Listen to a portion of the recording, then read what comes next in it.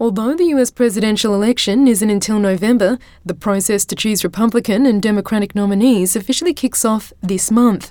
It's still early days, but some election analysts say the prospect of a Biden-Trump presidential rematch is a real possibility. If that eventuates, it would be the first presidential rematch since the 1950s and the seventh in US history. But Donald Trump's eligibility to run in the presidential race remains a live issue, with the Supreme Court now agreeing to hear his appeal against Colorado, removing him from its ballot. Trump says he's pleased his appeal is being heard. And the Republican judges want to go out of their way to be fair and unbiased, and even to a point where they hurt you. And I guess it's a different wiring system or something. But all I want is fair. I fought really hard to get three very, very good people, and they're great people, very smart people. And I just hope that they're going to be fair because, the other side plays the ref. The Colorado Supreme Court on December 19 ruled Trump must be removed from the 2024 ballot because of his efforts to overturn his 2020 election loss and his incitement of the January 6 riot at the US Capitol. Trump's appeal against that ruling is being fast-tracked ahead of the state's Republican primary on March 5th. And with a caucus on January 15th, Iowa will be the first state to vote for a presidential candidate in the 2024 election. Days before the ballot, Trump addressed several hundred supporters at the Sioux Center in northwest Iowa. He's told the group about what he believes to be at stake in the campaign. Take the 10 worst presidents in the history of our country, you can add them up, put them together, and they haven't done the damage that Joe Biden's done to this country. What he's done to this country is unthinkable. This election is our last chance to save America. Very important. The battle begins in Iowa on January 15th, and Joe Biden's banana republic ends on November 5th, 2024.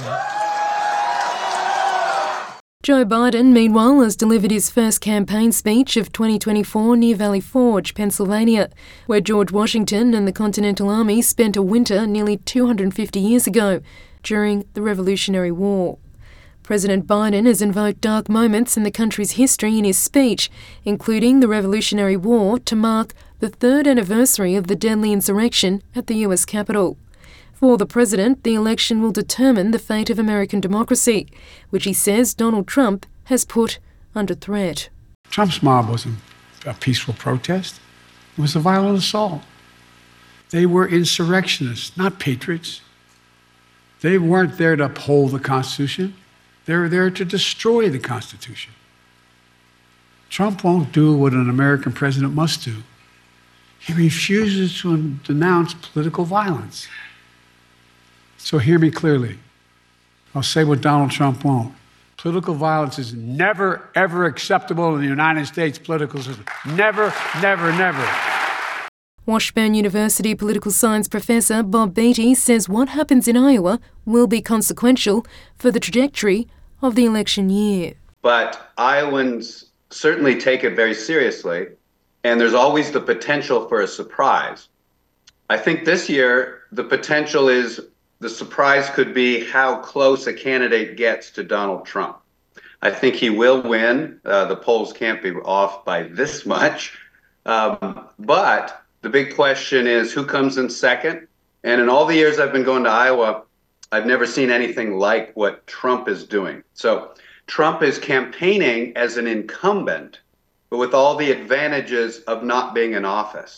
But the Supreme Court appeal ruling will be even more consequential and is likely to determine Trump's eligibility to run nationwide. Former federal prosecutor Sarah Kissoff has told PBS NewsHour the case will be closely watched. The Trump team has some good arguments to make, and the Supreme Court is operating without a lot of guideposts here, right? There is not a lot of law on these issues, so they are free to make new law, and I expect them to do so. They may sort of punt this back to the voters and say this was not the purview of the states to block the former president from the ballot here. But I think they may interpret the Section 3 of the 14th Amendment in such a way to punt this back to the voters. The Supreme Court case is not the only legal trouble that Donald Trump is dealing with. Trump is under indictment in Washington, D.C. and Georgia for his efforts to overturn his 2020 election loss, in Florida for his handling of classified documents upon leaving office, and in New York over hush money payments to a porn star ahead of the 2016 election. In a second New York case, the state's Attorney General is also asking a court to fine Trump, his elder sons and his business over $550 million Australian dollars in a civil lawsuit.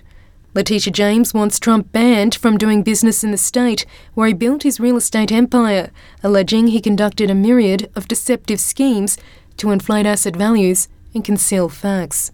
Biwa Kwan, SBS News.